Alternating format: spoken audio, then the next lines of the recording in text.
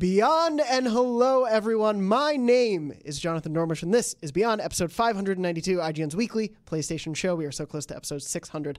I'm joined this week by Max Scoville. Once again, I have returned for more treats and treasures and scrapes and scrambles and goofs and guffaws, and that's it. And that's it. That's it. Excited to have you back, Max. We're also joined by Lucy, the bones are their dollars, O'Brien. The bones are their dollars. How close are we to 600, Jonathan? We are on episode 592, which means... So close. We are so close. So close. To episode 600. Of course, if you weren't listening to last week's episode or the few episodes since, episode 585 where I've been saying this, episode 600 is right around the corner, and we will be doing something in San Francisco live, doing a bit of a thing. Details are still being worked out for exact date and time. We are planning toward the end of June, probably last week of June we're looking at. Tickets will go online. We'll be sure to let you know about that on the show, on our Twitters, on IGN, everything about that. So we can't say too much about like a definite time and date, but try to keep the last week of June in mind. If you're in the San Francisco area or can make it, we're going to be doing a live thing. I think the whole week free. The whole week. The whole week. Don't go to your jobs. Take that kind of funny. I had a question there. I have a little bit of a follow-up question. This is a real, actual Beyond event, unlike Beyond 500, which was a whisper that turned into a fart and died in the wind. Yes, and I still get mentioned even though I wasn't part of it about how I messed up Beyond 500. So I want to just point out one thing. Yeah. Just no disrespect or anything to the previous hosts and everybody of Beyond, but maybe the fact that maybe the fact that the show launched the week of E3 makes it difficult to plan anniversary episodes. It's not a great help, especially now that Comic-Con has become an even further bigger part of our coverage every year with live shows and so much video input. But we are planning on doing something this year, episode 600. It'll, again, be toward the end of June, so keep that in mind. We'll give you all the details once we can. We just have to lock down everything specific about that. But very excited. Going to have a very fun show planned for episode 600. I think you're really on top of it. I think you're doing a good job of hosting the show, show, unlike that last hack. Oh, we've forgotten long about him. Good. Bury him in the road. But we're glad to have you on the show, Max. Of course. Anytime. And also, I wanted to clarify from last week's show before we dive into a lot of Sony news this week. I had mentioned thank you so much to everyone who reached out and said kind words to Jared Petty on Twitter. I wasn't saying that because things were wrong specifically with Jared, or he happened to be saying he had a rough week, and so I'm glad he could have that joy in his week. But I wasn't saying that because things were bad for Jared. I just wanted Jared to know how wonderful he is because he deserves to know. And he does. You all are wonderful out there in the show, and thank you so much to everyone who did that. When we can give random acts of kindness to people out in the world, I appreciate doing that. And so in the spirit of that, I'm going to do it at the top of the show. Please tweet at Barrett Courtney, our former producer. He is at SadBoyBarrett. Barrett has 2 R's and 2 T's in it. Please tweet at Barrett and say, hey, Barrett, you're right. Batman Arkham, let's do Batman Arkham City is the best Batman. Whether or not you believe that, just let him feel like it is. Yeah. Just let him feel it and think it for a little bit. Miss Barrett. Barrett's a good guy. He's such a sweet young lad. Yes, hopefully if he happens to be in town, we can maybe have him around for 600, but we'll see. Other than that, Brian, of course, is not here this week. He is off in New York doing New York things. Doing New York diarrhea. Eating the pizzas. Probably dropping from the pizza. Some big downtown Big Apples, if you know what I'm talking about. I see you've been to New York quite a bit. Yeah. Yes, yeah. One of the most popular attractions there is going to the bathroom. They have a lot of them. They didn't have that in the Don Henley song. They should have. I really used to pride myself as an NYU student of knowing where the best, most secluded bathrooms were around campus because my ID worked for a year after I was a student. So even when I was just around downtown, if I really had to go, I knew where to go. Yeah, I mean, no, that's important. Really that's important with any city. Like, just if you have to, had a bit to drink the night before, got an emergency pit stop, shall we say? You got to know where the bathrooms are. Right in the old librly. I knew where to go. It was perfect. The old library. The old library down on 32nd Street. The haunted lighthouse. There's probably some old ghouls in there. Anyway, it's time for News Crunch. Crunch. There is a lot to talk about this week in the world of PlayStation. Thankfully, PlayStation held an investor relation call, basically a full day of events talking to a lot of their investors, of course, and to journalists about what the future of PlayStation and Sony overall looks like. And we got a lot of news out of that. When I was putting together the run of show like last Friday, I was like, oh boy, we're not going to have a lot to talk about, but thankfully so many things happened. First thing I wanted to talk about actually came a little bit before the investor relation day, which was that Sony and Microsoft announced a partnership out of nowhere. Yeah, that was really weird. So Sony and Microsoft announced a partnership to focus on improving cloud gaming, AI solutions, and more.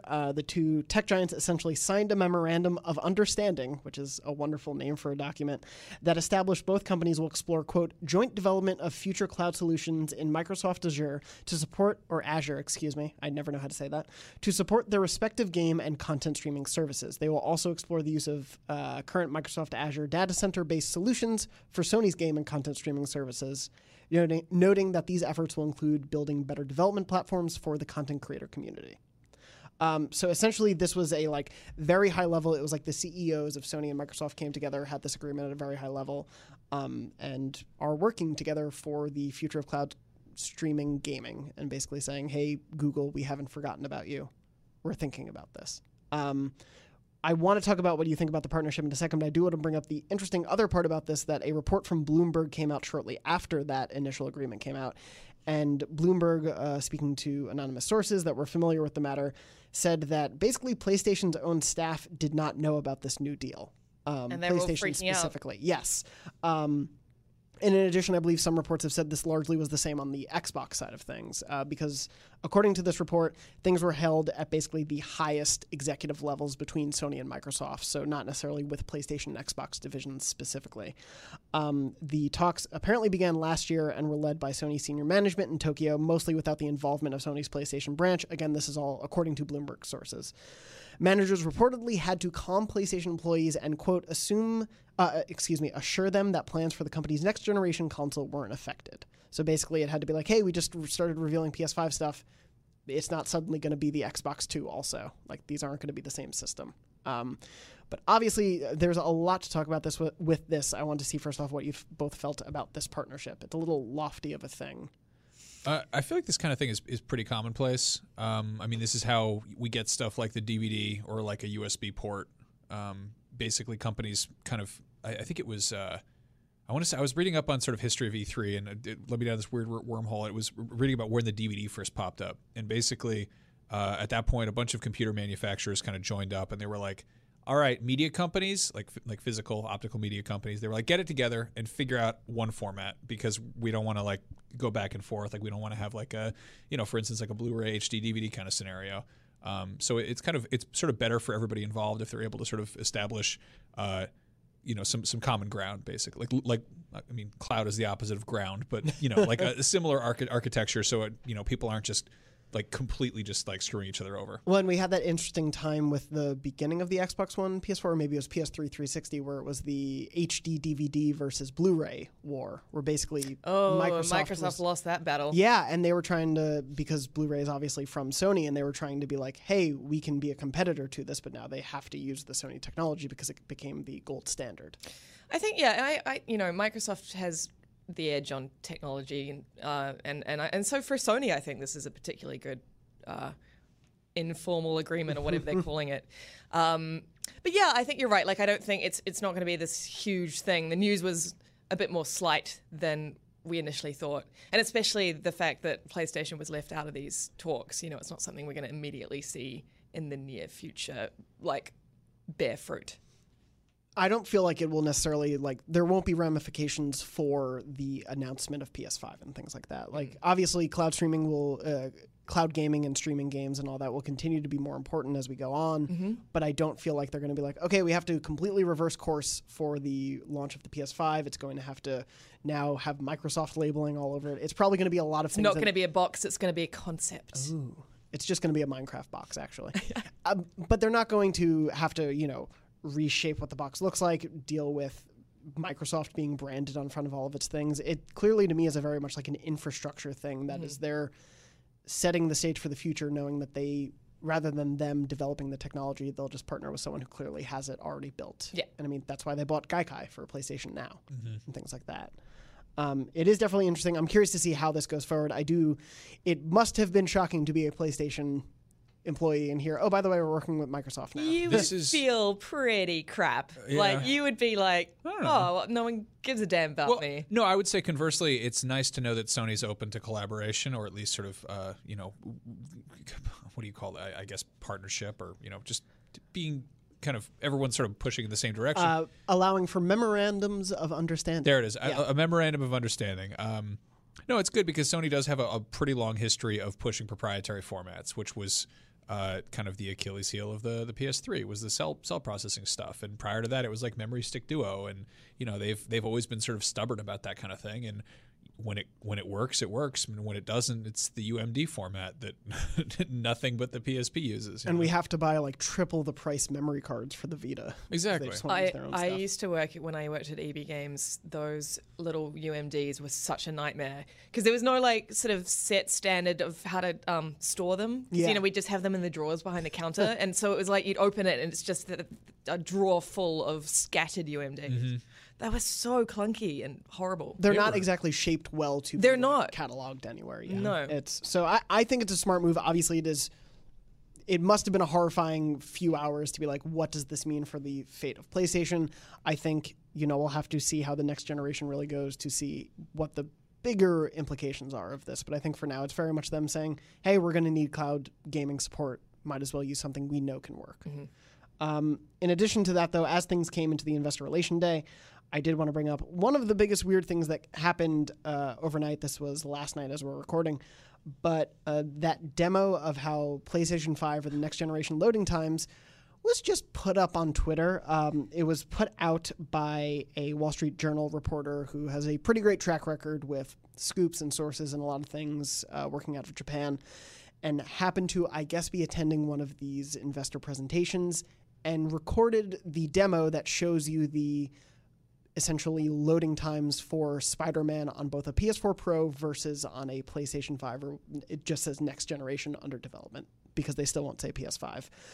What's really interesting to note, it absolutely lines up with the Wired demo we saw, or we heard about a few weeks back, but I'm shocked this video is still up. First of all, maybe it won't be up by the time we're recording, but I'm just shocked that Sony is still cool with this being out there. I suppose, they just didn't give anyone a sort of NDA because I guess they didn't expect anyone to tweet it out. Investors probably. Because it's investors. Like, they're suits. They're guys who don't understand Twitter. I don't know. I don't know what they were thinking, but I find it quite amusing. Or they know better, Yeah. Yeah. No, to describe the video, basically there was sort of a little brief tech demo where it showed, I think it showed like just loading the entire city of Spider-Man, like to just load the open world. Yeah. The first one was like, here's his PS4 Pro, and there's like, I don't know, like a few seconds. I think it was like 8 seconds. I think it goes for about 8 seconds. 8 seconds to load it, and then and it's weird because it's a crappy camera phone video of a PowerPoint presentation basically, and you're like watching it, and you're like, is that a photo of a city? I don't know. And then I realized watching it in action that it's actually the game, but basically it pops up, and then they were like, anyway, here's the new technology, and it just pops up immediately, and then they were like, all right, here's like a fly through, and it looked like you took like the loose camera and Spider-Man and just kind of pushed it down one of the streets, and it moves pretty quickly, but it's like you're like, oh, it takes a second for it to it can't go full speed across like a time lapse video, and then they were like, here it is on the new technology, and it's just like just shooting like super fast through the city, which means that the machinery the hardware is rendering everything that quickly. Yeah, I actually got a little stomach. Like, even just watching that crappy footage, my stomach dropped just a little bit just because it was so fast. It's very fast, yeah. And for reference, the load times essentially went from 8.1 seconds on the PS4 Pro to 0.8 seconds in the PS5 next generation under development thing. So they're showing this video. Obviously it's starting to get out there, and it feels like a very good sign that we're probably going to be hearing more and more about it. I'm trying to pull it up, but during the investor relation presentation through all their PowerPoints, they essentially took a look at here's what our focus on is for PS5, and it was essentially the Wired article in a PowerPoint page. But how did you both think, like, seeing that demo is, now that you've seen it in action via a video, does faster loading times do more for you? Does it do the same for you? Is it, Oh God, yeah. No, that's such a totally wonderful, like, the one thing that I've realized I've really enjoyed about this generation, and it makes it hard to go back, is suspending games. and just that ease of use to be like to drop in and drop out, just to be like, oh, I will be, and like, you know, it's annoying with some online games where it's like they're just like, I'm like, oh, I'm gonna jump into Bloodborne, and they're like, oh, you disconnected. I was like, okay, well, I guess I'll load it up again. Thanks, I'll wait, you know. And just that little incremental thing means that's that much less time that I won't be in the game itself. And it's, I don't know if they double down on that and make it so that it's just we're looking at. I mean, I was hoping that this generation would be like the end of load times the way we know it, and they've, you know, it's gotten really good to the point where a lot of games have like one big load screen and then you're in the game. Yeah. And then we have a lot of climbing through rocks to load areas, that, but you know, that whatever wonderful you need, sleight of hand. Yeah. But I don't know. It's impressive that we've gotten, you know, something like GTA 5, which came out a very, you know, that was a last gen game where it loads for a cool minute and then you're in the game and that's the whole game and it's all there. I would love it if we just got that kind of for everything, you know, like the fact I was straight up pissed that it was like, all right, Fallout 4, here we go, next gen Fallout, and you like get to a door and they're like, well, anyway, here's the load screen. I'm like, it's a door. Let me go in the house. What's in there? Why is this? Everything's rusty. Why did it take so long? But no, I mean, it's obviously high-tech stuff. Seeing new and fun bells and whistles is always good and exciting. And this is also the most fun part of a console life cycle. It's so, like, because we're getting really good games because they know how to use the cart hardware, and we get to speculate wildly about whatever nonsense is coming down the pipe and go back and forth about whether or not we think it's good or not. And what's interesting about, in terms of like the games we're still getting during this presentation, to me it's not a shock, but it was being passed around a lot, so I thought it was worth mentioning. In all of these presentations, PlayStation stuck to the idea that Last of Us Part 2, Ghost of Tsushima, and Death Stranding are coming to PS4. They were like very clear that these are still experiences coming to the PS4. Mm-hmm. They could still come to the PS5. Exactly. Or they'll just be like optimized for PS5, however they want to do it. But they are still coming to PS4. I do want to pull up another side. But Lucy, how did you feel about like seeing that in action? I thought it was really exciting. I think seeing it in action kind of made me feel like it was going to be more of a jump than I had anticipated, if that makes sense, more of a technological jump.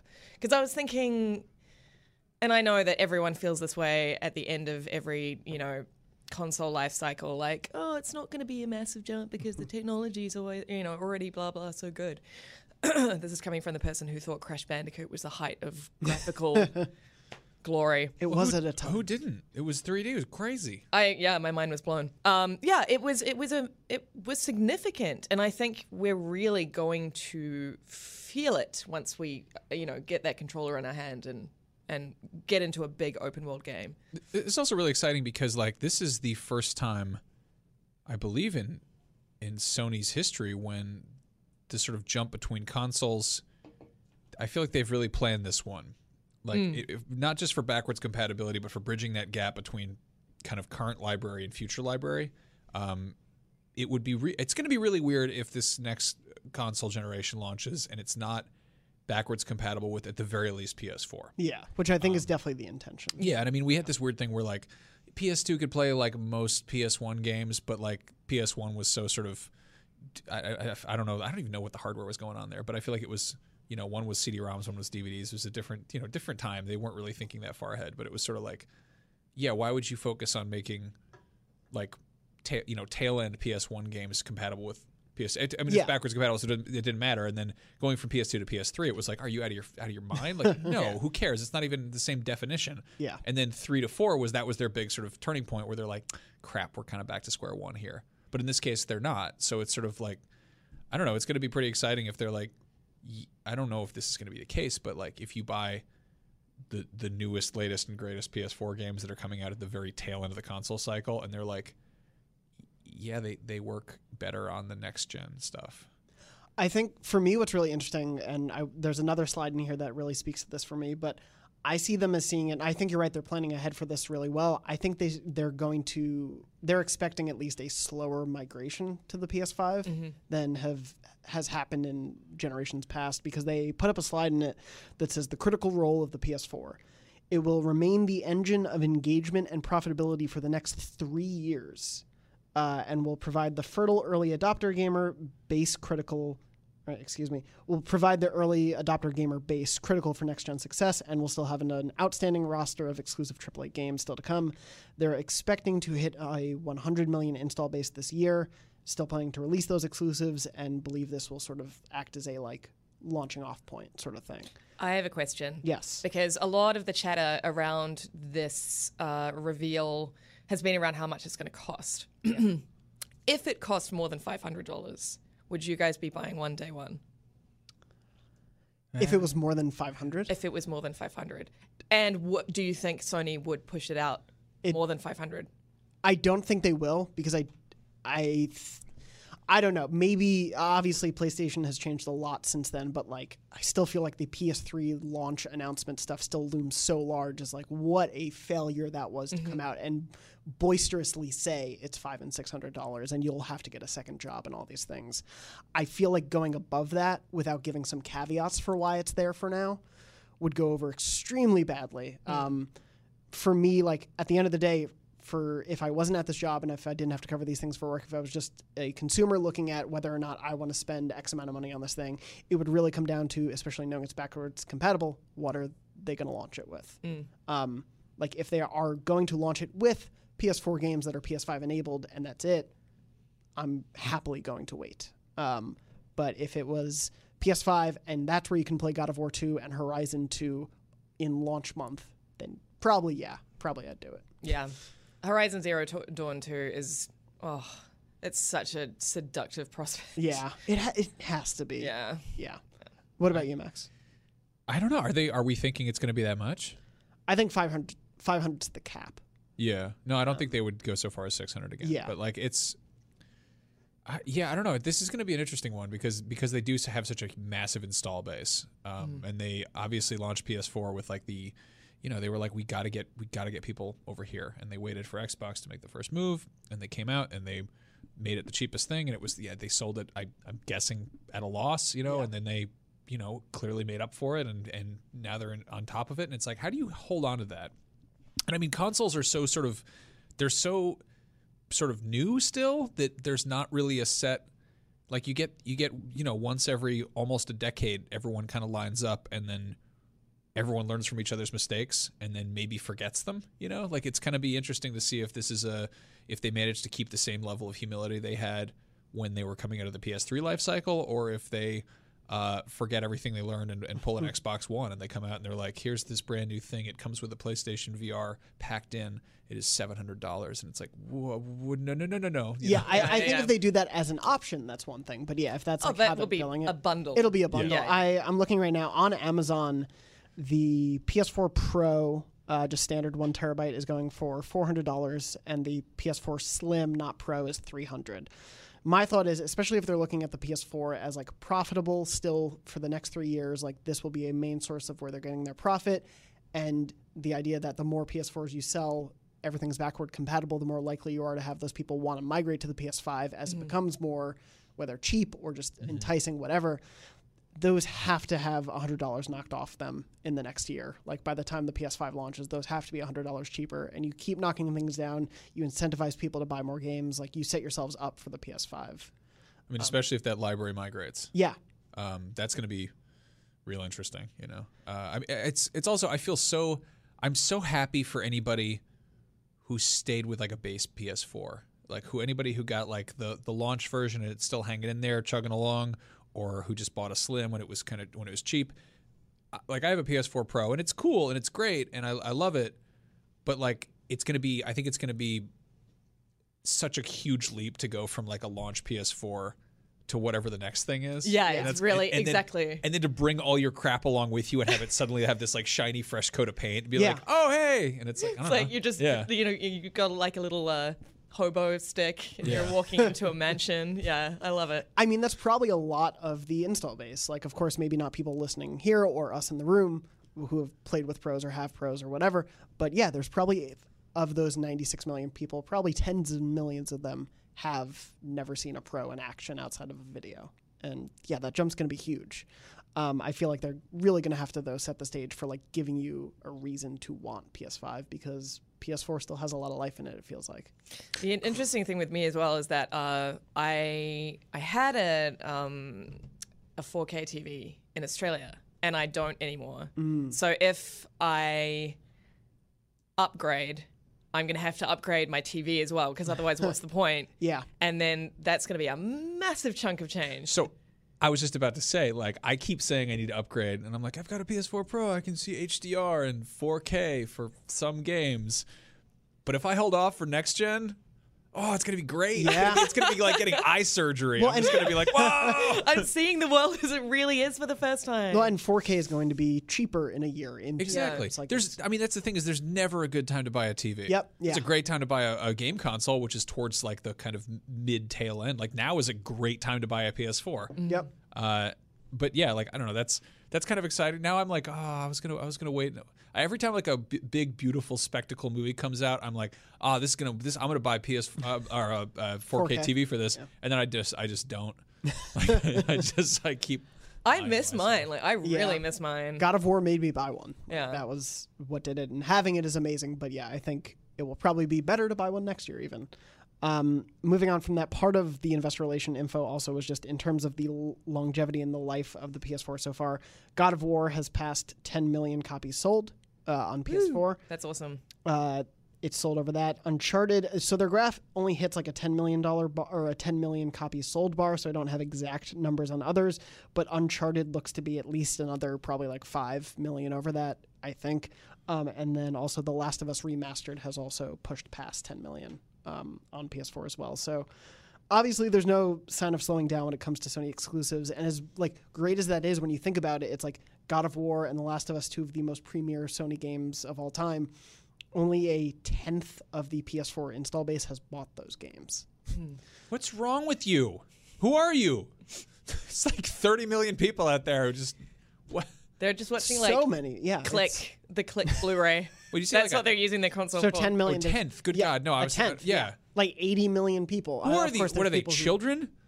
Probably some of them, I would guess. You know, there's like so many people out there who probably just get like a PS4 and they're like, yeah, it's for Fortnite. Yeah. Maybe Apex. I don't know. They just get like the GTA 5. Yeah, People still seriously. keep buying GTA 5. Yeah. It's always in the top 10. It's so. a really good game. Yeah, it's understandable. But yeah, I mean, those are great sales numbers. It's super exciting to see. But yeah, it's kind of crazy to think about. Oh yeah, there are so many people who still could buy those games on PS4. Moving on from that, a little bit before the Investor Relation Day, I did mean to bring this up a little earlier. Jack Tretton, the ex-CEO and president of PlayStation America, said he believes Sony is in a, quote, good position for the next console generation, although he believes the company will face, quote, exponentially more competition than during the PS4's lifespan. He was talking to GamesBeat, and he said, I think they're very well... quote, I think they're very well positioned. The leader of the prior generation is always in a good position going into the new generation. And he discussed a little bit of what's been revealed about the PS5 so far and said, from what I've read about the PS5, it sounds impressive. Their business model obviously worked well for them the last time around, and it doesn't look like they're going to deviate from that. What the hell's old Tretton up to these days anyway? I don't know what he's doing. I mean, other than talking to GamesBeat, I don't know. What's that rascal been up to? Hanging out with, what was Kevin? What was the guy's name that they would bring out on stage who played that character? Why can't I think of his name? Oh, yeah. The kid from like Role Models? No, the guy. Kevin Butler. Oh, Kevin Butler. Yeah, No, I was yeah. thinking of the Vita kid who was in Oh, yeah. Yeah. He was in Role Models and a couple other things. Yeah, I bet they're all hanging out. in PlayStation heaven. Hell yeah. The actual PlayStation home. He said Microsoft should give them a better run for their money, and Stadia is a new wrinkle in the market that didn't exist in 2013, and Nintendo is more relevant this time around. I don't disagree with any of that stuff. I do think it's a more competitive time. I do think it's interesting, though, the leader of the last generation is always well positioned. So far, the leader of the last generation tends to always not be the leader of the next generation. I think well positioned is like you can still fall on your face. Yeah. You know? Yeah, there's still a lot of potential to mess up, depending on how you message, because a lot of people, or it feels like a lot of companies go into it with a little bit of ego. A lot of pressure, yeah. Yeah, and there's a lot of expectation to succeed. It's very reassuring that like a seasoned businessman had the same exact thoughts on this that I, a simpleton who talks into microphones, had. He's been on the PlayStation stage. Yeah. And that's it. That's all I have on Jack Tretton. Yeah. I feel like we hear from him like once a year at E3s now still. He just like He comes- emerges and like from the cave. like a groundhog. He'll tell you whether or not PlayStation will have a good year. And then slowly Then retreats. goes back. Yeah, just goes away. Other than that, yeah, obviously a lot of PlayStation-centric stuff. A little bit more I want to get to in a second, but first, some third-party things I wanted to mention. Dauntless is out this week. It is the first game to launch with PS4 crossplay, making it, I think, only the third game to have crossplay at all with PS4 games, joining Fortnite and Rocket League. So big deal, really great opportunity to actually launch and have that from the go for players across all platforms to be able to play together. And in addition to that, a thing that broke over the weekend, which is always fun, when you get a bunch of slacks when you're trying to just have a sunny Saturday afternoon. I love it. Makes me feel alive. Yeah, it's wonderful. And you're like, 12 notifications. I guess it's time to pay more money in my free mobile games. Nope.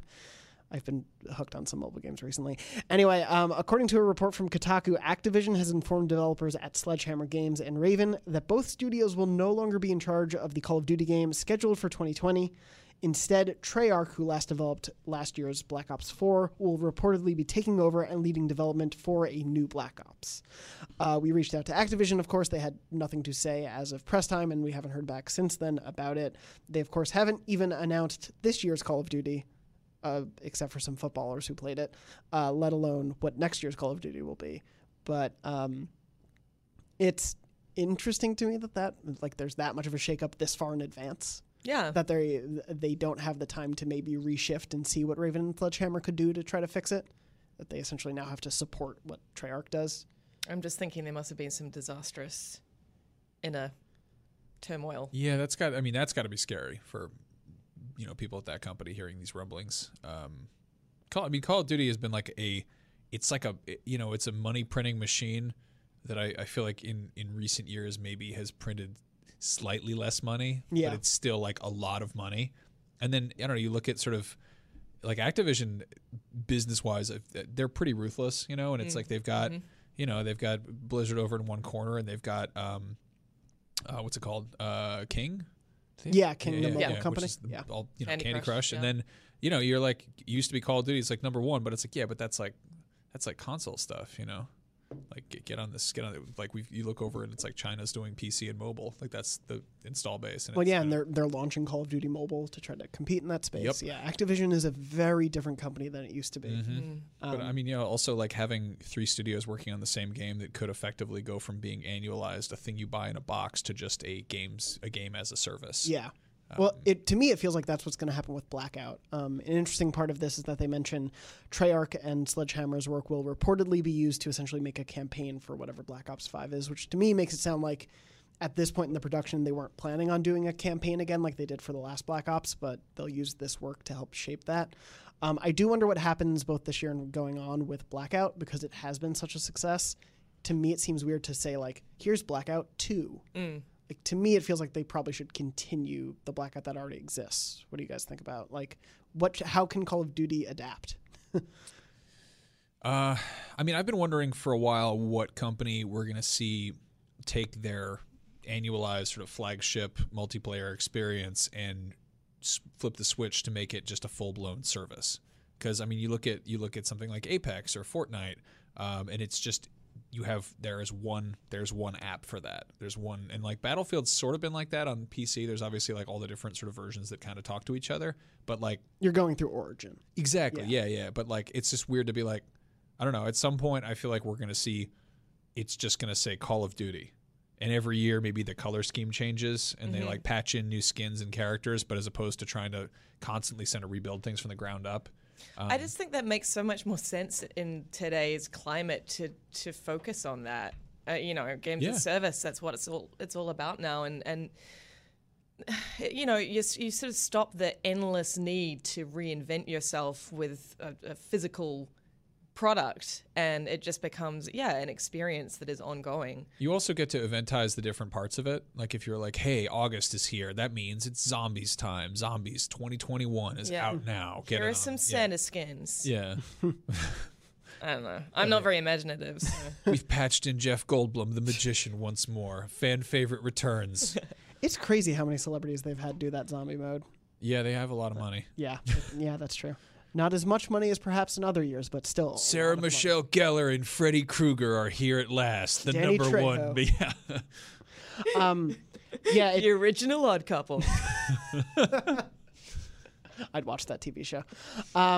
Yeah, it's interesting to see like stuff coming out about that Call of Duty before we really have gotten anything off the ground for this year's Call of Duty. There was a report a little bit ago that essentially Infinity Ward, who were expecting to be the developers of this year's Call of Duty, hired back a bunch of ex-Infinity Ward developers who have all been instrumental in some way to a lot of Call of Duty entries, which has led to a lot of scuttlebutt that it's probably another Modern Warfare somehow in development, which would make a lot of sense.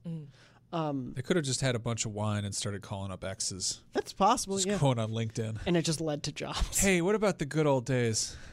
Is that what you do when you get drunk? You go on LinkedIn? Yeah, I go on LinkedIn. That's the number Troll one for spot. former creative directors.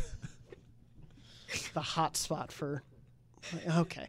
I don't even know where to The begin with hotspot that. for lonely hearts. Yeah, there we Hey, go. Sessler, what are you doing? Remember Rev 3 Games? Oh, God. A different kind of X-Play that I don't want to know about. Well played. Thank you. Moving on from that, I did want to mention there's a big PlayStation thing that I do want us to talk about. But very quickly before that, additional comments from Jim Ryan during the Investor Relation Day that I missed earlier. Just that they're investing in first party with 13 studios around the world right now. Plan to expand through organic growth or acquisitions. So we could probably expect to see another studio at some point join, or there's been like long-standing rumors, and I know I've mentioned on the show before, and someone involved in the studio mentioned that he heard us mention it on the show, but there is a PlayStation team that we don't quite know about what they're doing, located in California. There have been rumors they're working on Uncharted, but no one really knows that for sure. And Quentin, sorry I mentioned it again. He's going to love that. Also, please come on the show whenever you're in San Francisco. Who the hell are you talking about? Quentin Cobb, he works at PlayStation right now. He works at Secret PlayStation? He works at on a PlayStation team that he can't quite say what he's working on right now. Would you say it's in uncharted territory? It could be. I don't know. He used to work at Naughty Dog, though. Okay. So that's what's led a lot of people to believe that, as well as some additional hires and stuff. We'll see if that ever gets announced at some point. I was trying to come up with a pun just then. I was like, the best I could do was like, would you say it's Drake's fortune? It's not even a play on words. Would you say it's a thieves' end? I don't know why. But anyway, so I don't think, like, going forward into the PS5 generation, it's likely we'll see some new Sony teams crop up. And I like the idea of that, whether they are continuing older franchises or creating their own new IP. Obviously, PS4 proved to do that, both of those things pretty well. So I'm excited to see what we can get from that in the next generation. I think they should have just a big key party and invite all the studios together, and they have to trade IPs and That would be franchises. amazing. Yeah. I'd love to see that Yeah. happen. Well, like Media Molecule doing They're like, all right, Media Molecule, you got to make Twisted Metal. And yeah. no Killzone. yarn. That would be amazing. Killzone. Yeah. That would be the most heartfelt Killzone. He's so whimsical. The Killzone was the friends we made along the way. All right. It has to be made out of mud and blood and metal. You can't use any craft materials anymore. Not paper mache Killzones. Stop making everything out of felt and cotton. It's beautiful and touches my spirit. While these development studios may not be working on each other's properties, PlayStation is planning to use these properties in other ways, because earlier this week they also announced PlayStation Productions, an in-house development studio that will work on producing film and television shows based on popular PlayStation IP that already exists. And Sean Layden gave an interview a little bit about it to the Hollywood Reporter. I want to make sure I have all of that information correctly. But essentially, they're looking into developing their own work rather than licensing these things out to other studios, which, of course, has led to some not great video game movies and shows in the past. Before I get to some of the specifics about it, what do you think about the idea that they're just going to start a production company amidst everything else PlayStation's got to focus on? I mean, I'm not sure about this one. Like, it's fun to, come up with ideas of what we want and what we'd like to see, but for my money, I want them to focus on more of their like kids forward properties rather than like The Last of Us and God of War. I don't necessarily want to see those stories played out in a dramatic TV or filmic format. Like, I want to see Jack and Daxter. Yeah. I want to see like cartoons. Yeah. Didn't Layden say something about how he wanted to focus less, or he wanted to focus on like the ethos of the games? Yeah, they said So Sean Layden's going to be overseeing the studio with Assad Kilzabash, essentially working as the lead of it. And they said they are working out of Sony Studios a lot in Culver City. I'm trying to find the exact quote, but he said essentially, instead of licensing our IP out to studios, we felt the better approach was for us to develop and produce for ourselves, Assad said. One, because we're more familiar, but also because we know what the PlayStation community loves. We looked at what Marvel has done in taking the world of comic books and making it into the biggest thing in the film world, Layden said. It would be a lofty goal to say we're following in their footsteps, but certainly we're taking inspiration from that. I'm trying to find the exact quote you're talking about. You can see just by watching older video game adaptations that the screenwriter or director didn't understand that world or the gaming thing, Layden said. The real challenge is, how do you take 80 hours of gameplay and make it into a movie? The answer is you don't. What you do is you take that ethos, you write from there specifically for the film audience. You don't try to retell the game in a movie. Well, yeah, I mean, correct. yeah, I guess it's a very fine line, because to me, The Last of Us story was perfect. I don't want to see, I mean, I know we're getting a sequel, but like, I don't want to see a movie adaptation that's loosely, in that universe with those characters, but isn't that story, because that story is perfect. Do Fear the Last of Us or whatever. Tell another story exactly. in that same universe. Yeah, do have different characters. I can't remember it, but there was like an ongoing story where you would essentially pick up some of the like notes were about a continuing story of a certain guy. I'm totally forgetting the name of it, but essentially you saw this play out via these notes, and it's like you could make a 6-episode miniseries that focuses on that in the Last of Us world. Yeah, I think this is really exciting. I think that we're sort of, obviously superhero movies are still going forward, but there's been 10 years of Marvel, and I think you're going to get a certain audience fatigue eventually, and Hollywood goes through trends, and I feel like video game adaptations are like the next thing. To actually, I think Detective Pikachu was sort of the first one to really stick the landing on that front. No disrespect to Mortal Kombat, a fine film that shouts its own title before the opening credits are even shown. But yeah, like I think that, I mean, obviously Sonic the Hedgehog is sort of, you got the kind of a Goofus and Gallant situation here, where like Pikachu laid the groundwork for a Pokemon cinematic universe, and Sonic the Hedgehog seems like corporate movie people sort of trying to cherry pick what's going to make the most money at the box office and alienating the fan base at the same time. Well, and the Pokemon company's been very clear that they have not wanted a adaptation for a long time. Like, they've turned away those things so often. I will also just say that for every Detective Pikachu, there's an Assassin's Creed, which was another movie that was in the vein of in the universe, but it was a new story, and it was so boring. You guys saw that movie, right? No, I skipped it. I was looking forward to it because of the director and the talent involved and everything, and then it just it fell apart. And so lifeless. But I mean, the thing is, you were saying for every Detective Pikachu, there is one of those. There haven't really been a lot of Detective Pikachus. We really haven't gotten too many of those. No, people will go to bat to defend Silent Hill. Resident Evil. The most recent Tomb Raider. Yeah, the first Resident Evil is not bad. But I mean, that's, I don't know. I think we're at a point where that we are going to start seeing, and also it's a generational thing. We've all grown up with games. People in their 20s through 40s who are, target audience for, or they're an audience. They're not necessarily target audience, but games are sort of an established commonplace thing. You look at it, Transformers was around for 20 years before it became a movie franchise. Yeah. And then suddenly it was the biggest thing in the world. And then that kind of, everyone else jumped on the toy bandwagon. And then it's all right, so what did you grow up with? And it's reaching a point where a generation of kids grew up with, Jak and Daxter or Crash Bandicoot or whatever. And it's maybe you turn those into a movie. We can do something with this. Yeah. What's interesting is, as part of this announcement Layden mentioned, we don't have to rush to market. We don't have a list of X number of titles must be done in this year. So it seems like the company is being able to play pretty fast and loose with what their interests will be, at least in these initial stages. They don't have to put out 3 Uncharted movies in the next year. They did, during the Investor Relation Day, though, mention the Uncharted movie, which was being made by Sony Pictures, so still within the family, is still in advanced development. So that movie is still happening. And then they also confirmed a Twisted Metal TV series is one of the first things being produced by PlayStation Productions. God. Yeah, there were no exact details about what it is, but the chairman and CEO of Sony Pictures Entertainment was talking about PlayStation Productions in the Q&A of the Investor Relation call, and was basically we just closed this deal for an older IP. It's called Twisted Metal. We're going to be making a show out of that. That's it. And the Juggalos rejoiced. I mean, to me, that shows that probably they're going to be taking some liberties. They really are going to be trying to dig up some older stuff, some weirder stuff. So I did want to ask you both what you would like to see adapted, either as a film or a TV show, And to give you some time to think, I did pose this question to the Beyond Facebook group, which is facebook.com/groups/podcastbeyond if you would like to join. But I basically asked, what would everyone like to see? One of the last comment as of I'm reading, I actually like quite a bit, an educational kids show starring the Astrobots. Oh, that's which cute. I just think is That's really cute. which is a pleasant idea, like you were saying, Lucy. I think like playing to kids, they have so much from the PS2 era that would play really well.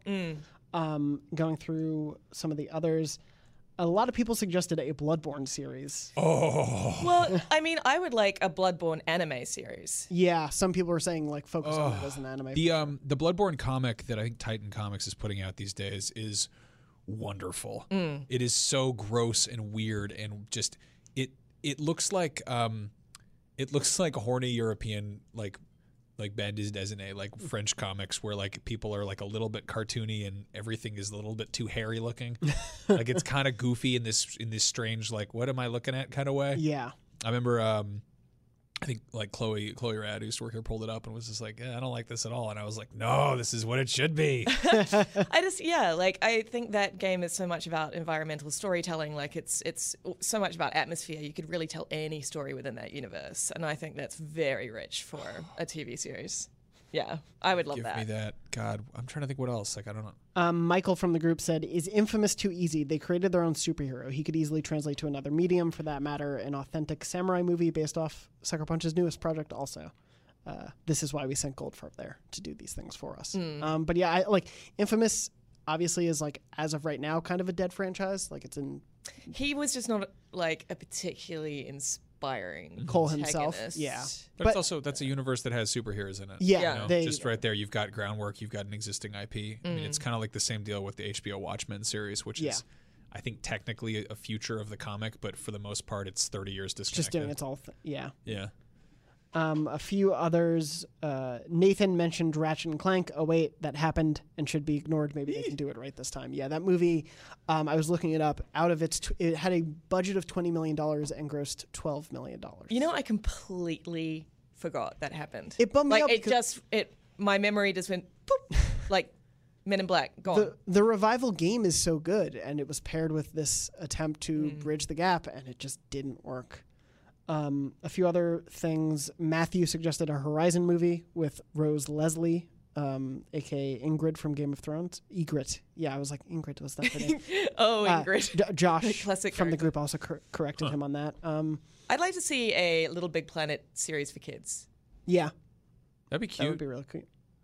Another Matthew said Knack Kids cartoon, of course. Some people are obviously going for some third-party stuff. So Jonathan with an A said a Final Fantasy anthology series where each season is kind of an adaptation of a game in the series. That would be interesting. Probably makes sense. What if they did like a more family friendly like Love, Death and Robots where they kicked PlayStation Dreams to a whole bunch of animation studios and they were like, all right, make a cartoon in this, and they were just like, go nuts. Ben from the group says Dreams. Every show can be completely different, but have a through line along the lines of something like The Odyssey. The 90s Kids TV show, not the poem. Or a sketch comedy built within Dreams. Yes. Yeah. That would be cool. Well, I mean, there's all that opportunity. They when we had the Dreams folks in here, they were talking about the fact that like the game has like a built already puppet character, but people have been putting on these shows with the puppet and doing all these things of just making these hilarious like comedy bits. It's just like Hardball, but it's in Dreams. It's just like a hard-hitting political show. I'm just reading this one off the cuff. Ryan said Nathan Drake as Sly Cooper in an amazing animated style movie. What? I think a Sly Cooper. So there's a Sly Cooper animated show in the works that I believe is set for an October 2019 release. It's still in the works. They're planning on it, but we don't know anything about that. Maybe this could shift over there. I love Sly Cooper and would love to see that world continue. A few people did suggest, though, God of War. How do you both feel about anything set in the God of War universe? I just I can't again, that story is so perfect and you've got to sort of take yourself out of it and go, okay, what other stories could be told in that universe? And then I just think about like Hercules and Xena Warrior Princess and like I can't get my head out of that kind of like budget. Castlevania. The animated like I feel like that pairs very well where you're like, yeah, this is like a weird short bloody story, just tell it that way. That could be interesting. I feel like, but taking the Castlevania method and probably applying that to like Bloodborne or something would work pretty well. Yeah. Christian said, I'm seeing an opportunity for a bit of smart marketing in the return of the tie-in movie. Let's get that Death Stranding film that details the collapse of society and the rise of that stuff 2 weeks before the game drops. You and Norman Reedus' shoes, or a Last of Us film that fills the gap between the two games. Something like Kingsglaive had the right idea. It's just a pity that film wasn't great.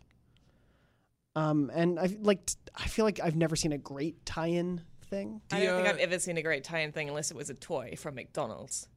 That's true. I was gonna say there's a lot of great toys out there, Lucy. You got to come by my desk more often. It's all over the place. No, I thought the animated series they put out for Final Fantasy 15 was pretty good. Kingsglaive was like over budget and kind of up its own ass, but like the animated series was really cute because it was like how does Ignis know all these people? Was it Ignis, the main boy? I can't remember that game. I get Final Fantasy protagonists mixed up. Yeah, their names. whatever. I think whatever. The main one and had to be friends with the Gladio and Favela and Puerto or whatever their names were. And Sora. Yeah, Sora was in there, I think. Probably. Alex said for a movie, The Order 1886, made by Guillermo del Toro. I mean, that's amazing, but like, they'd never do it. Del Toro also already has like 13 movies that will hopefully maybe one day come out.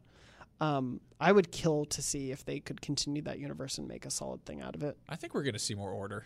You think so? It's Noctis. Noctis. Oh, yeah. Is Ignis Ignis is the one with the glasses, yeah. See, I love that game. That was like my favorite game of the year. Ignis is in there. Ignis is the one who's the cook, right? I think so. He looks like a nerd. Like a sexy nerd.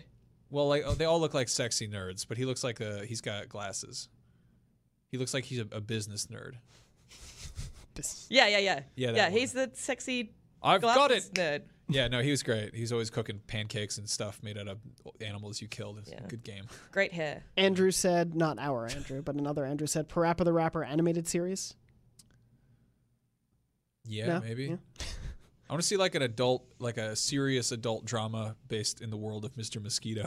It's just told from his perspective as he flies around and drinks the blood of people having affairs and stuff. What about, Brennan also suggested, in addition to that Astrobot thing at the beginning, a Wipeout movie done with the drama of a movie like Rush. So basically just Rush, but with sci-fi cars. What? I love it. If you want a Wipeout movie structure, go watch the anime Redline. It is awesome. It's about super fast space cars. Okay. It's like if you made like an M-rated speed racer that's just doing all sorts of hard trucker drugs.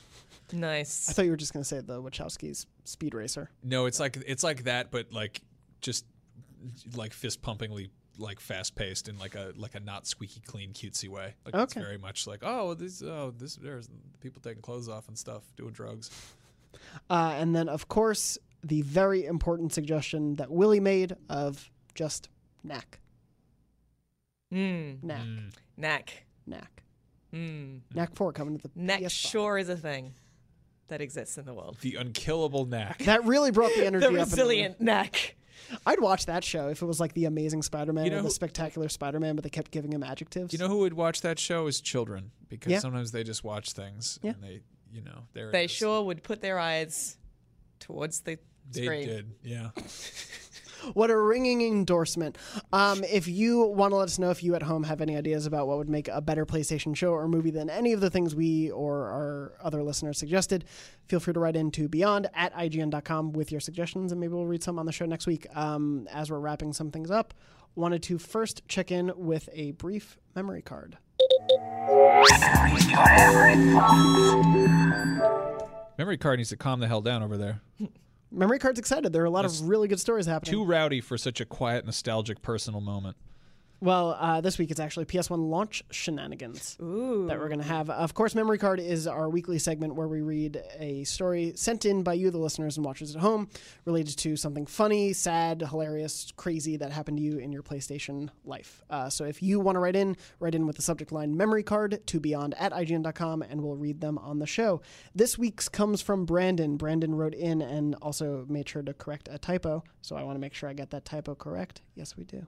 All right, good. Brandon says, hello all. I hope you're all having a fun recording because I'm about to bring it down into the shady underworld of thievery and loss. Hell yeah. Oh, I am here for this. Also, Brandon said, long story. It's not that long. We have gotten longer that I have not read on the show.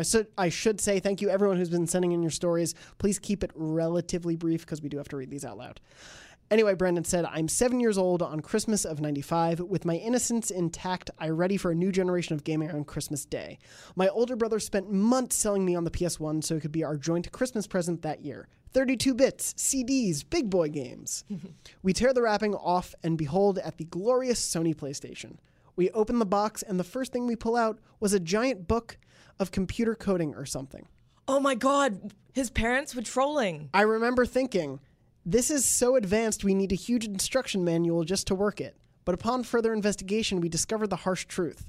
Someone had opened the box and replaced the system with this book. The old switcheroo they Indiana Jones'd us. It wasn't the parents, it just happened. Oh my God. With my innocence murdered, the tears started flowing. My father was furious, of course, as he had to wait in line for hours just to secure the system. He took it back to Best Buy the day after Christmas and fought tooth and nail and didn't leave the store until he got us our PlayStation.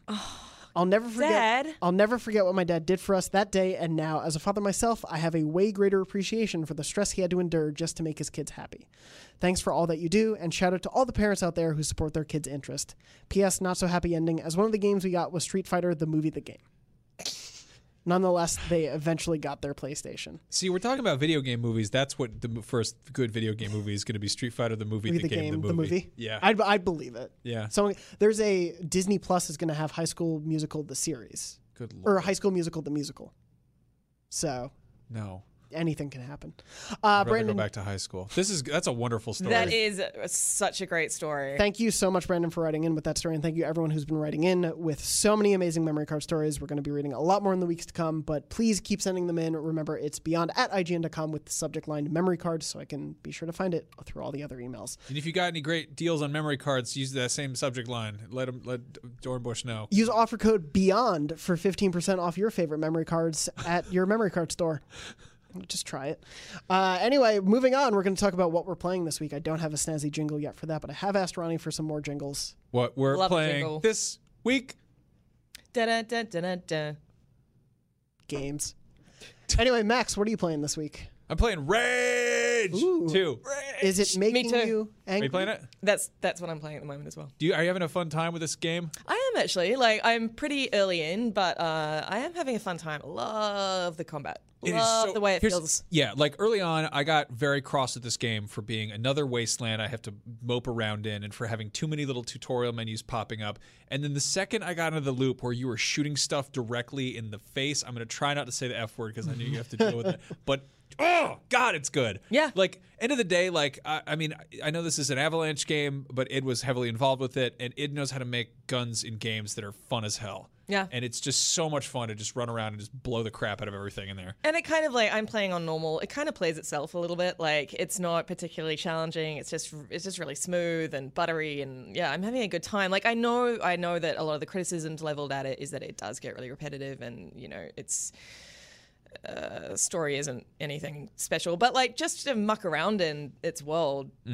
blowing things up in the face is really fun. No, Tom Marks put up a little write-up about how sort of the wonder of, occasionally like sort of mediocre or not mind-blowing game of the year games are still really fun just because they have a bunch of stuff to do, and like maybe having fetch quests and tough kind of filler nonsense is okay. And looking at it from the perspective of like a kid who only gets one game a year, or you're trying to get the most mileage out of something you spent your hard-earned money on. Which is, of course, people are mad at him for taking the side of the publisher and making excuses for filler content. But yeah, I mean, Rage 2 definitely has its share of issues. Like it feels like so sort of like they really wanted to get their most out of that same universe that they started building up, and it's just like people played that game, but I don't know anyone who fell in love with it. It seemed like a Fallout without the style guide. Yeah, it's just kind of. It's sort of cyberpunk. It's sort of doomy. It's kind of retro, but not really. Very video gamey. Yeah, I mean, honestly, there's parts where like it opens up with this like cyborg warlord giving this like opening speech, and it hits those notes where you're like, if I saw somebody playing this in a movie, I'd be like, man, Hollywood misrepresents games. Okay. Yeah. I am the mutant commander, and I choose you to rescue the Ark satellite converter. I tweeted out actually that it felt like its voice acting felt like it came straight out of an 80s cartoon. I don't know if you're playing as a male or a female protagonist, but like the female protagonist is very like, hey, yeah, what's going on? Yeah. I'm badass. Like, I mean, I wish that it was as goofy and off the wall as all the marketing when it was announced made it seem like. It seems very much like they were like, oh, we need to make this sort of more self-aware, but that all was like kind of a thin layer on top of it. Like it's all very colorful and pink and bright and nonsensical at a glance, but then when you get like actually into it, it's clear that some parts of this world building is really kind of takes itself seriously. Yeah. And it just makes me we did not deserve Far Cry Blood Dragon, a game where the main character yells at the number of tutorial menus he has to look at and just like give me the gun already, let me shoot the gun. But it's again, I'm having a fun time with it. yeah, no, you're so right though. Tonally, it is kind of all over the place. Like, there's that great bit where it's like, stick your hand into the mysterious hole, and like that's an instruction you get in the game, and that's kind of funny. And then yeah, you're right. If that was spread across multiple things, that tone kind of it's inconsistent. Yeah, or if like you have to do like tutorials whenever you get like a new gun, and the fact that it was like, here's how you use the shotgun, I was like, are you kidding me? Are you kidding me? Let me shoot this stuff already. Like, it puts you in this weird, like, kind of VR mission type thing where you're just like, try, learn how to use it. And I was like, well, okay, well, you do have alternate fire. Fair enough. But if only every game kind of had like do you know how to play this type of game? Yeah. Yes. Skip this part, unless it's really intrinsic to the story. Yeah. Like, I remember that was a big thing for a few Zeldas before Breath of the Wild, where I was like, yeah, I know how to play a Zelda game. Obviously, there are new people who don't, but I can skip the 5 hours in the village. No, it's more that it doesn't, I don't know, it hits a lot of sort of cliches and tropey stuff without acknowledging that, And I'm just like, if you were blasting Andrew WK and the protagonist was like aggressively swearing at the fact that they had to like, shuffle through menus and learn how to use a shotgun for the first time, like it would be disarmingly self-aware, but it's not. And I can't really fault it for that, because at the end of the day, it's a, finely functional video game. And also, it's such again, comedy in games is hard. It's a fine line to tread. Like, sometimes self-awareness can be really obnoxious. Sometimes it can be hilarious.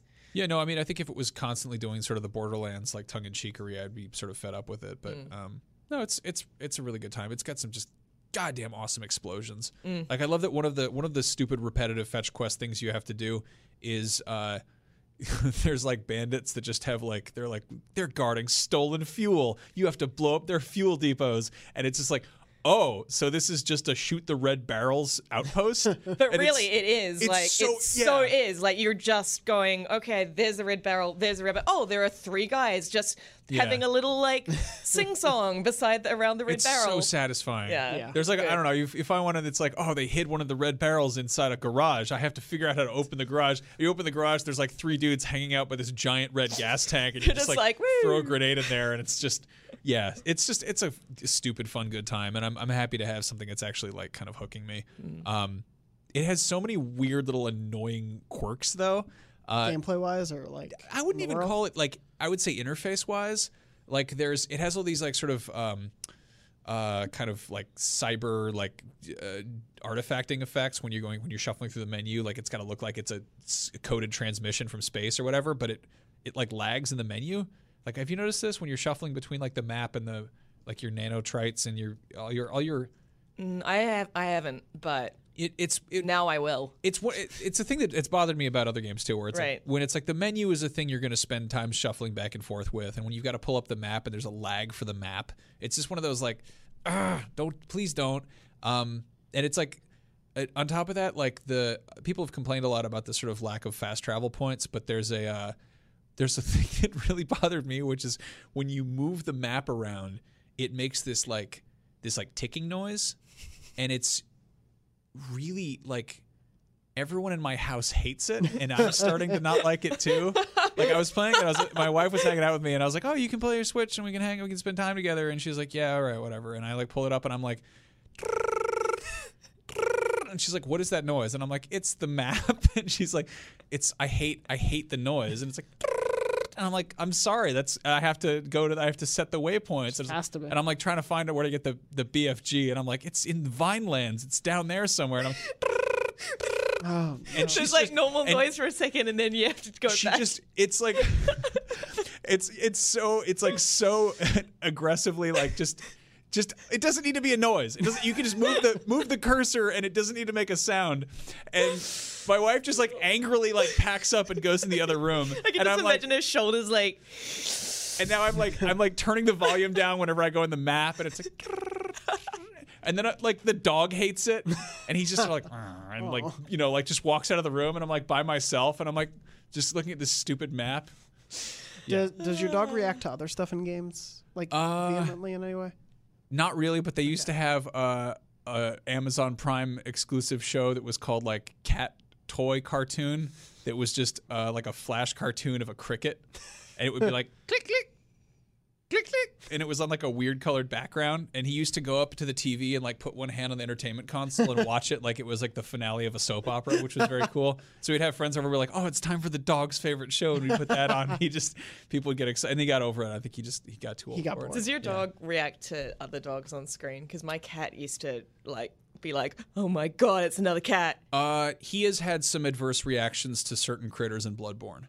Like I've definitely had, and that could also be me just shrieking at the top of my lungs when a thing bursts through like a pile of wet boards, and it's just like, ah.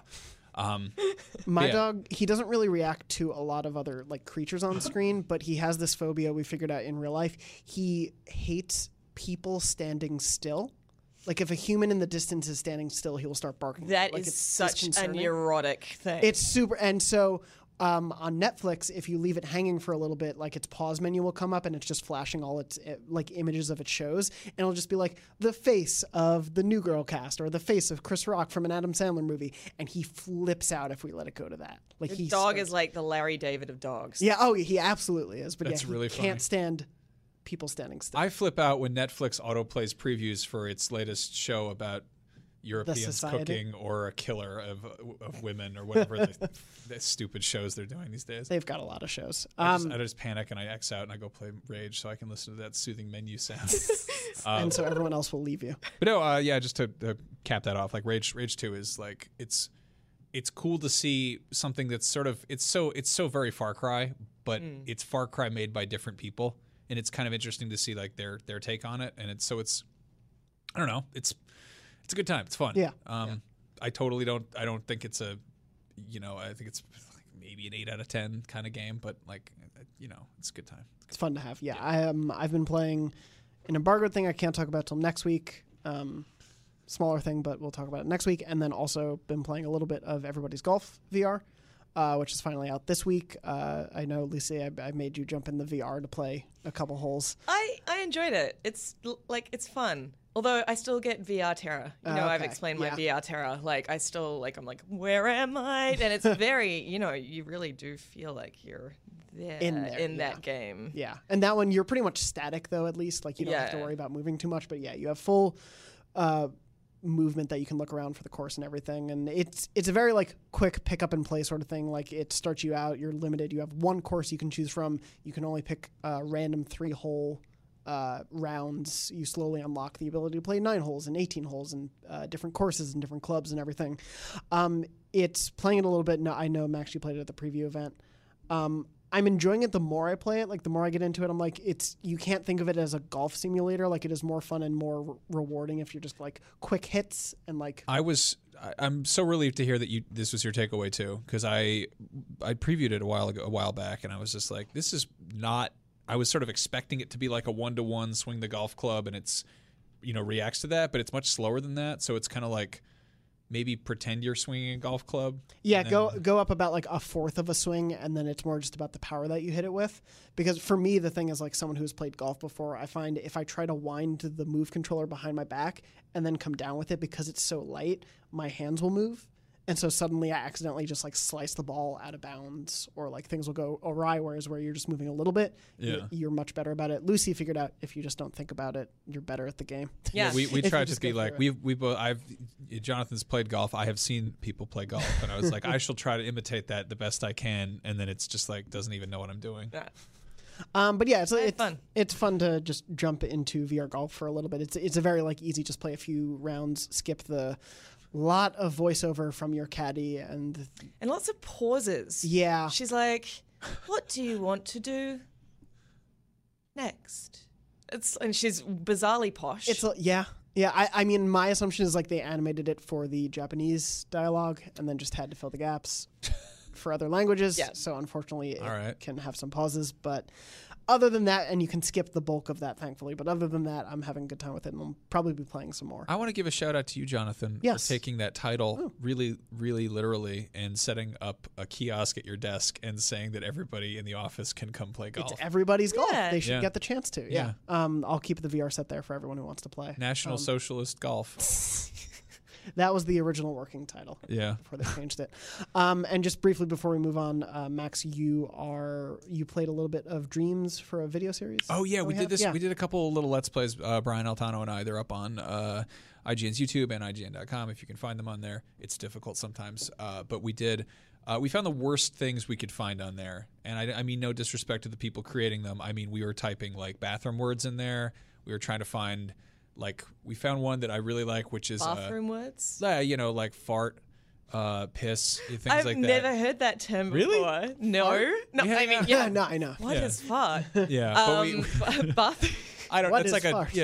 we type naughty words into the search function, and most of the things on there, because first of all, it's still very early access type stuff, but also it's a squeaky clean, family friendly place mostly. So we did find like Bathroom Simulator 2019, which is really weird. We also try to find knockoffs of existing IPs, so like bootleg Mario. Somebody made a pretty impressive Mario 64. It's impressive, but still also weird because it's running in that like Dreams puppet engine. Yeah. Right. And then we found one that was clearly done as a goof, which is it's Sonic the Hedgehog in a supermarket, but he's like after cheese. And which I don't think Sonic it's in chili dogs, but he doesn't really. That's not his thing. That's like a mouse food. And it's this awful model of Sonic the Hedgehog running around in this like dilapidated supermarket where there's like knocked over shelves and there's these like hovering chunks of cheddar. And every time he picks it up, he goes, "Oh, cheese!" And it doesn't. It sounds like a different Jaleel White character. Like it's really horrible, and it keeps getting like more. Like the music gets more frantic, He's dying. and there's like it's really bad. So please go watch Oh my that. God, we were the funniest thing I've ever heard. I cannot wait for that game to come out and for the internet to just get a hold of it. That is incredible. Yeah. Wow. Yeah, there's some amazing stuff being made in there. I don't know if we talked about it like a week or two ago, but on like a less crazy side, someone basically made, or crazy but in a different way, someone made a trumpet with their controller. So they basically tied that's a awesome. microphone like in a headphone jack around the controller and made the buttons on the triggers the buttons of a trumpet, and they were able to play the proper notes of a trumpet that way. How do you blow in it? The microphone that they tied the microphone basically What? around one of the legs of the controller, and they blow into In it Dreams? in Dreams. That's outrageous. Yeah. I cannot wait for this thing to go just get out there. I know. Yeah, I'm very it's gonna be excited. Yeah. crazy. The more and more things that come from it, we'll definitely be covering those as they happen. Very quickly, I just got this in as breaking news. I know we're running a little long, but just MPD numbers for April came in. Mortal Kombat was the best-selling game of the month. It was the best-selling game of April and instantly became the second best-selling game of 2019 year to date. Best-selling on all platforms on which it was released, so PC, PS4, Switch, Xbox One. Hell yeah. Days Gone was the second best-selling game of April with a debut month that ranks as the 7th highest in history for a Sony-published title. And after just one month on the market, Days Gone is Sony Ben's best-selling game in terms of lifetime revenues. Good on them. Contrary to public opinion, I am actually really happy that Days Gone is selling well. How dare you be happy about a thing? I know. I say, how dare you? I know. You know what? I think I can point out one thing that Days Gone could have done better. They could have had Scorpion in their game. True, Because then they he would have been kicks- number one. He kicks ass. And then also, interestingly, MLB The Show 19 ranks as the third best-selling game of April and is now the 10th best-selling game of 2019. It is also the best-selling sports title of 2019 year to date. I don't know how many sports titles have been released this year. The Switch was the best-selling console of the month, so not PS4. But yeah, I just wanted to mention that before it'll be another week before we can talk about that, obviously. That pretty much mirrors the PSN sales for this month. And so far, year to date, Kingdom Hearts 3, still the #1 game of the year. That game could have Scorpion in it too, you know. It might in the DLC. We'll find out. As we're wrapping up, Max, where can people find you online? You can find me, Max Scoville, on Twitter or Instagram. But instead of doing that, I would highly recommend you go check out Up at Noon, the show that Brian and I have been making. We are 5 episodes in. It is weekly. We are now putting the full episodes on YouTube. Please go watch the full episodes. They're really weird. They're very funny. We're extremely happy with them. They are a different format for the previous show, which some people are cross about because they miss an hour long of nonsense unscripted content. But I realize that time is precious and life is short, and some people just want a short show they can watch while they're taking the bathroom break at work. So maybe go and watch our Bad Up at Noon show while you're doing bathroom word stuff in the bathroom. Thank you. Lucy, what about you? You can find me. Sorry, I'm still laughing about that Sonic thing. You can find me at on Twitter and Instagram at Luce O'Brien.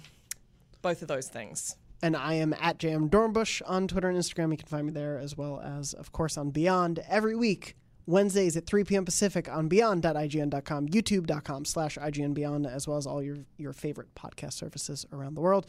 Please make sure, if you are listening to us via podcast or on YouTube, please rate, subscribe, leave a comment, leave a thumbs up, not a thumbs down. I don't know the rating systems for every individual platform, but please use the positive ratings where you can. And of course, we are so close to 600. Thank you so much, everyone. And as always, Beyond. Yeah, let us know which game you think needs Scorpion in it in the comments. Thank you for that. Thank you. Beyond. Beyond.